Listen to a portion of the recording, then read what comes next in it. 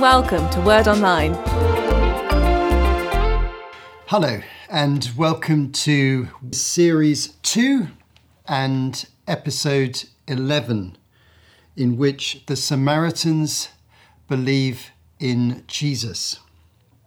We're in John chapter 4 for this episode, and it's part 2 of a story that covers the whole of the 4th chapter of John. So the previous episode, Series 2, Episode 10, is directly connected to this one. And in that episode, I described and discussed the extraordinary meeting that took place between Jesus and a Samaritan woman while he was traveling north from Jerusalem to get back to his home district of Galilee.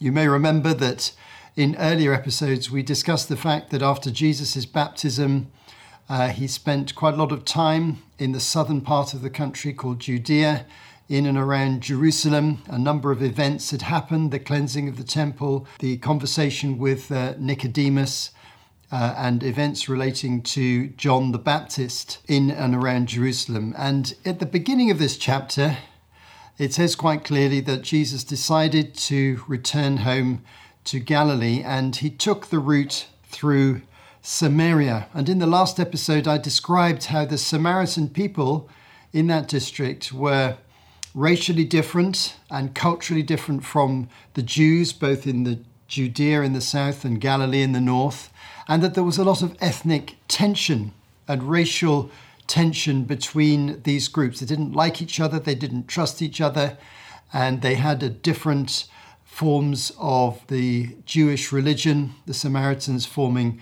a separate branch, the Samaritan faith, with their own temple and on their own mountain called Mount Gerizim, which was mentioned in the last episode. So that's some of the background. And in the last episode, we saw that Jesus traveled north with his disciples, probably the 5 disciples that John mentions earlier on as having joined Jesus, maybe a few others, just a handful of people. They're traveling north along the main road through Samaria.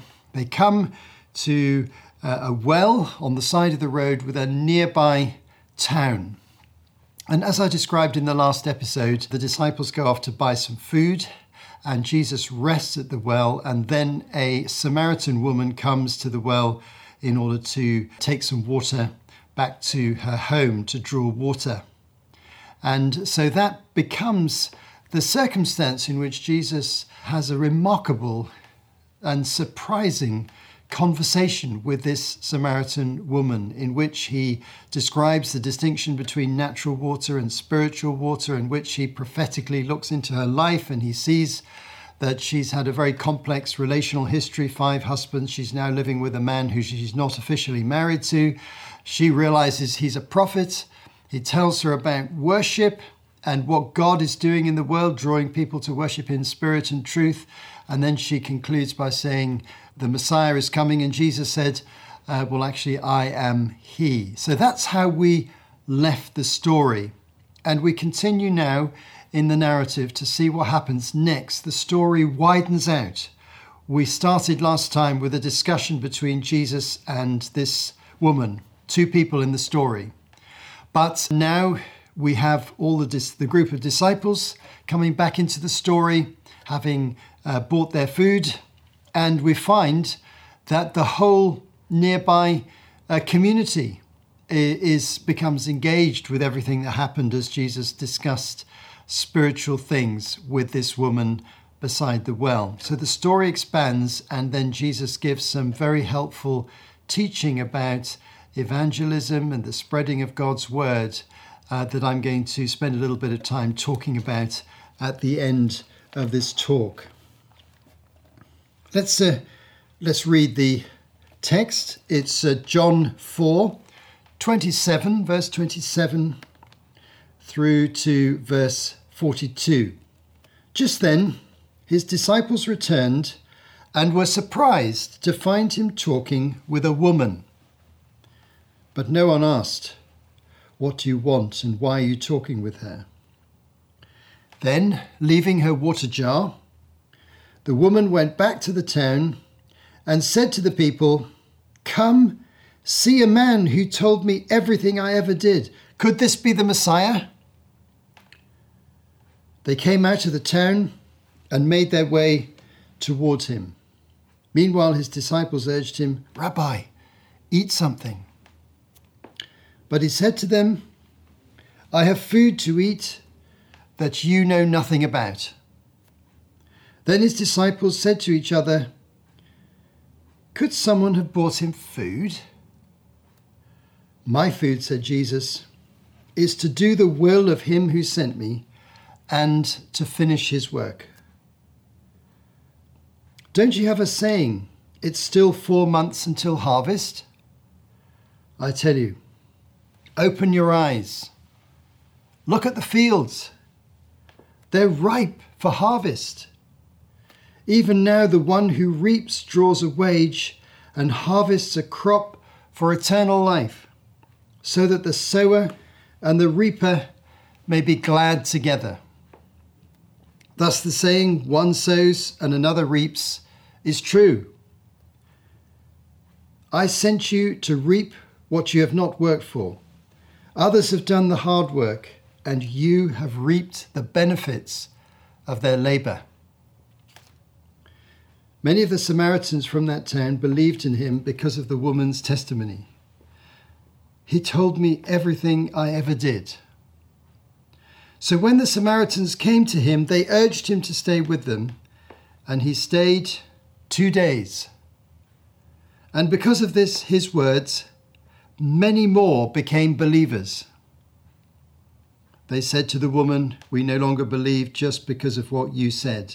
We now have seen for ourselves, and we know that this man really is the Saviour of the world. This story is full of many surprises. The biggest surprise, of course, is that faith comes alive amongst the Samaritans. Before we've seen extended faith amongst the Jewish people. The story starts with a moment of tension between Jesus and his disciples. They saw him talking to a woman. Now, as I said in the last episode, public discussion between men and women in public places was at a very minimal level in those societies. It was considered potentially disrespectful or even immoral for men and women to talk publicly if they weren't in the same family group, and especially if they were alone. And so there is that kind of moment of tension between the disciples and Jesus when they wondered what on earth is going on. But very quickly the woman goes back to the village, and she clearly intends to tell her story and to encourage people to engage with Jesus. She says to them, maybe this is the Messiah. I've just been up to the well. I've just been getting water. I met somebody there you'd never expect to see. He was a Jewish man. He was obviously a prophet. He told me everything about my life. He told me all the things I'd done wrong and where I was at in life. And I think he's the Messiah. He could be the Messiah. Come and see. So she tells the story. And the villagers come to the well to find out who is this man, who is this Jewish man who's stopped nearby. Some of them will have seen the disciples in the village buying food, and they asked him to stay. And it's interesting that Jesus stays for 2 days. That's quite a long time to stay. He was in a hurry to get back to Galilee. He clearly knew what he was going to do next, and we'll find that out in the next series very shortly. But before then, he's stopping for these 2 days. He realizes there's an opportunity here. So he and his disciples are put up in the village, and Jesus tells them much, much more about himself. He talks to them, no doubt, about the Old Testament, about the prophecies, about the messiahship of Jesus, about the sacrificial system being completed through him. And we don't know of all the other things he might have said, but if he spent 2 days, there must have been a lot of conversation. They probably performed a few miracles. We don't know for certain. But by the end, remarkably, because of his words, many more became believers. Some believed initially, some believed after 2 days. And so this village in the middle of Samaria, not a particularly significant place, suddenly becomes a place where there are people following Jesus and believing in him. It's such an unlikely social circumstance. Jesus didn't come from Samaria. Normally, the hostility between Jews and Samaritans would mean that deep conversations like this wouldn't take place. And it all started in such an unexpected manner by his conversation with a woman at the well. So it is a very remarkable story. And John pauses to tell us the story in some considerable detail. It gives a lot of space to this particular story, which isn't referenced in the other three Gospels. So it is important for a number of reasons. But perhaps the greatest thing we can reflect on is the way that Jesus uses this circumstance to teach his disciples about mission and about evangelism, because they see happening before them something they could not possibly have expected. All they wanted to do was to pass through this area, buy some food and move on. They were heading for Galilee. They were heading for home.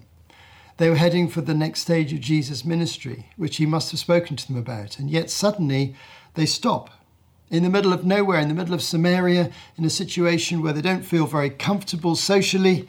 And they stay for a couple of days right in the heart of a Samaritan village, where they watch before their own eyes a whole community coming to respect Jesus, many coming to active faith through Jesus speaking to them and teaching them and communicating his identity to them. Amazing.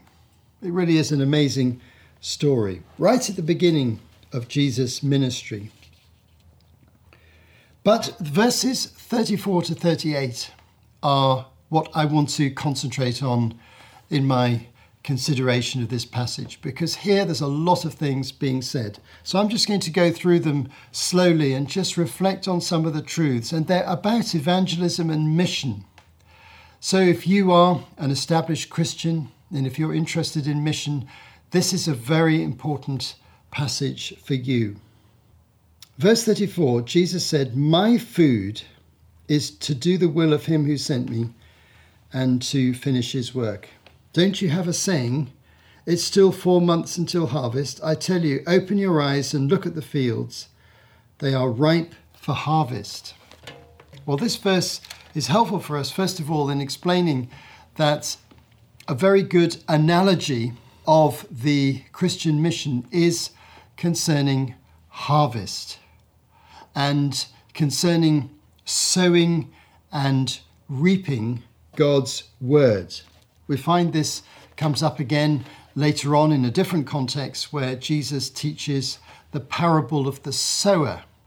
And there the word is sown into the ground and we see whether it's going to be fruitful or not.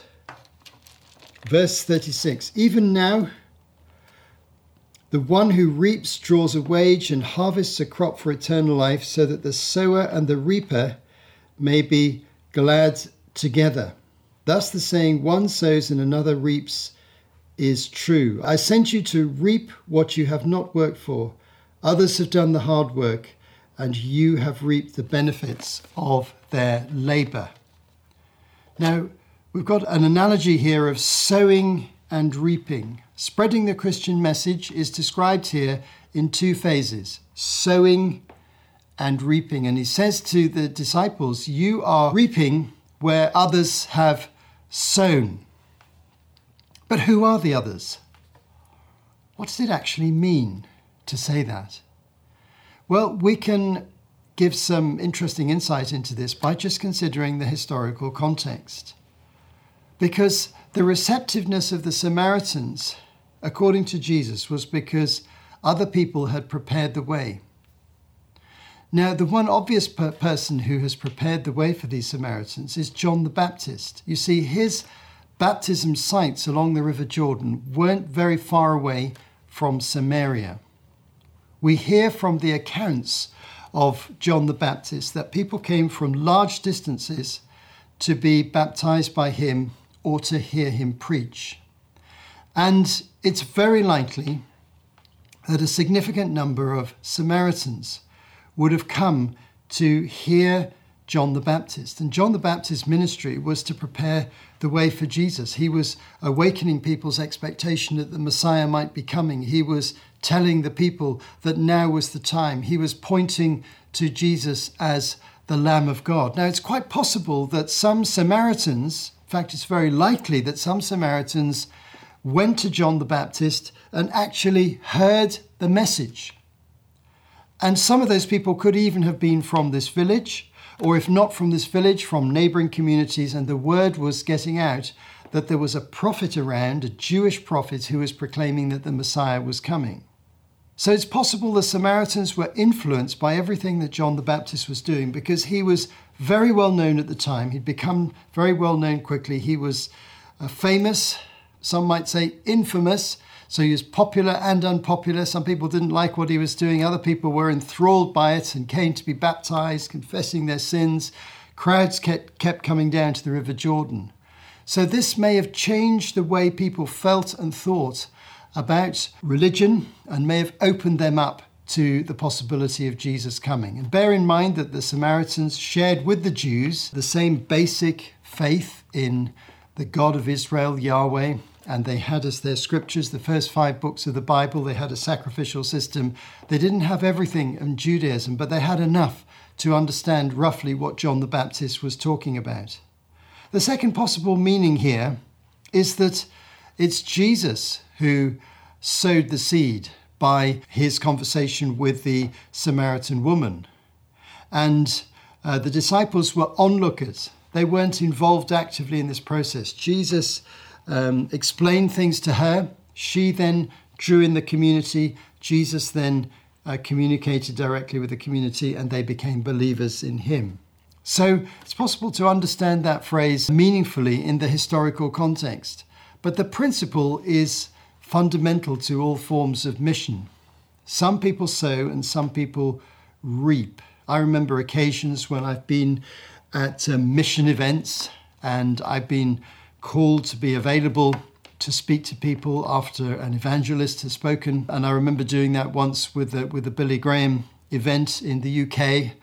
And I spoke to a man I'd never met before who came to the front and wanted to give his life to Christ, and explained how certain people had influenced him to come to the event, and how the evangelist Billy Graham had influenced him to respond to the gospel. And all I had to do was to lead him to faith. So I was the reaper.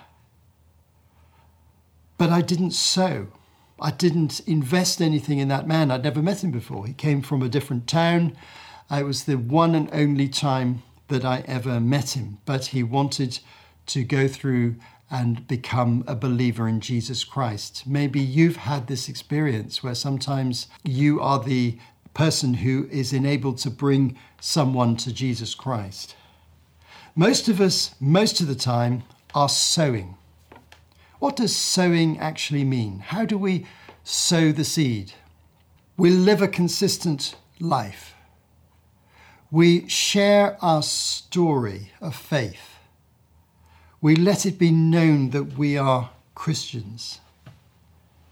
Perhaps we participate in church mission campaigns or events or methods.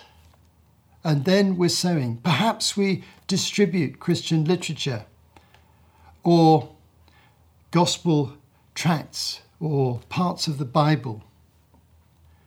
Perhaps we're involved, a few of us perhaps, with the media or social media communication about Christian faith, if that's appropriate and possible in the culture that we live in. There are many, many ways that we can sow the seed. We can preach directly at people, but mostly it's telling our story, drawing alongside people and explaining what Jesus has done for us. That is our sowing. Evangelism is always an active process. But you'll notice that there's another ingredient in the agricultural analogy.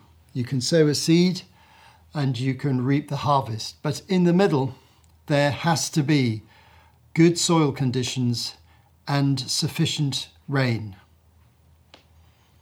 And where do those come from? It's God who gives us the soil. It's God who gives us the rain and all the other conditions that are necessary for a fruitful crop.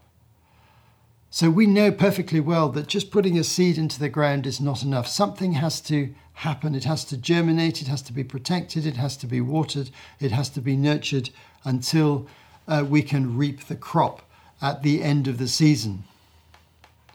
And so, to use the words of Paul the Apostle, it's God who gives the growth. One person sows, another person reaps, but it's God who gives the growth. It's actually God, the Holy Spirit, who turns our testimony, our mission endeavors, our literature that we distribute, our talking about Jesus and our consistent life. It's only God, the Holy Spirit, who turns those into an effective means of winning other people for Christ. It's a miraculous process.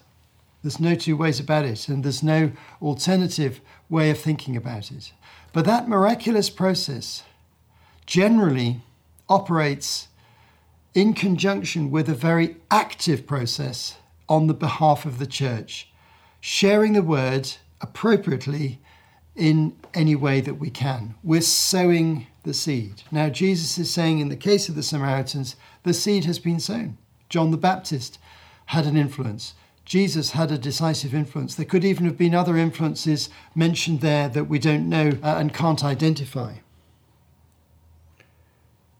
But it's God who miraculously works in people's lives and causes them to come to faith. Many of us listening to this will identify that in our own lives. Some of you may feel, well, I'm inquiring about the Christian faith and I feel that miracle going on in me right now. Can I encourage you? Somebody has sown the word for you, and you need to respond, and you need to become a believer in Jesus Christ. This was a surprise harvest in Samaria. No one could have predicted it. It was in the wrong place culturally. The Jews didn't like the Samaritans. They didn't imagine they would be responsive to Jesus, but it turns out that they were. Here's just a few concluding reflections as I bring this talk to its end. This is the first example of a large group of people believing in Jesus in the Gospels. So it is significant. And following this time, there will, of course, be many other examples, and many of them will be in Galilee, Jesus' home area, where he spent most of his time preaching, teaching, and living. This is also a great example of the power of testimony, telling your story. Now, I'm a great believer in each person telling their story. Your story may be very dramatic, your story of faith. Your story may be very ordinary. Maybe you grew up in a Christian home and you only gradually realized your faith as you grew up, and then there came a time when you adopted it and it isn't particularly dramatic. That doesn't matter. Maybe your story is incredibly dramatic. That doesn't matter either. Whatever the story is, it's valuable. The testimony of a changed life is always used by God. We can sow that testimony, to use that analogy. We can give that testimony freely to people, tell them our story, and God can use it. So I want to encourage you, whoever you are, think positively about your story. Learn to tell it simply and easily to strangers, friends, family members, work colleagues. Think of a way of telling your story in 3 or 4 minutes, as well as telling it in a longer version where you give all the details. Think of all the changes that have happened in your life. Describe them specifically and try and make it easy to share that with other people. You'll find it's a great blessing. This woman went to the whole village and she shared her testimony that she had met someone who she thought by the end of the conversation was probably the Messiah, who told her everything about her own life. Another reflection is that this passage tells us overwhelmingly that the gospel is for all people. Now, in the previous passage, we heard that salvation is from the Jews. It originates from the Jewish people because God chose them for that function. But they are to be a light to the Gentiles, to quote Isaiah 49, verse 6. And so it is that this gospel message is for all people, even, and perhaps particularly we should emphasize, for socially deprived people, poorer people, marginalized communities. And to some extent, that's what the Samaritans were. And yet, they received the word gladly. And many of them became believers and followers of Jesus. Now, this is happening all the way around the world today. In marginalized and vulnerable and poor communities, sometimes very poor communities, the Christian gospel is spreading because it's for everybody. And you don't need anything more than an open heart and a clear understanding of what Jesus did on his death, an awareness of your sins and a willingness to take responsibility for your life. You don't need anything more than that to believe in Jesus and to find salvation and to receive that same Holy Spirit that we've been talking about in a number of our episodes recently. We can start worshipping in spirit and in truth, to use the words that Jesus spoke to the Samaritan woman in the last episode, just before the events that we've described in this particular episode. Concerning evangelism, God is sovereign. We don't know when there's going to be a breakthrough. We don't know which village or community or nation is going to be more receptive, which is going to be less receptive. It is not our responsibility. Our responsibility is to be faithful, to sow the seed of the Word of God wherever we can, and then sometimes to reap the harvest whenever the opportunity comes. But overwhelmingly important, our responsibility is to sow the seed. And in some way, this project, telling the life of Jesus, is sowing that Word of God and making it available to you wherever you are in the world. And whatever your questions are, and whatever your status is, you are welcome to receive as an act of sowing in the spirit of the words of John chapter 4. One sows and another reaps. You have been listening to Martin Charlesworth for Word Online. To find out more, visit wordonline.org.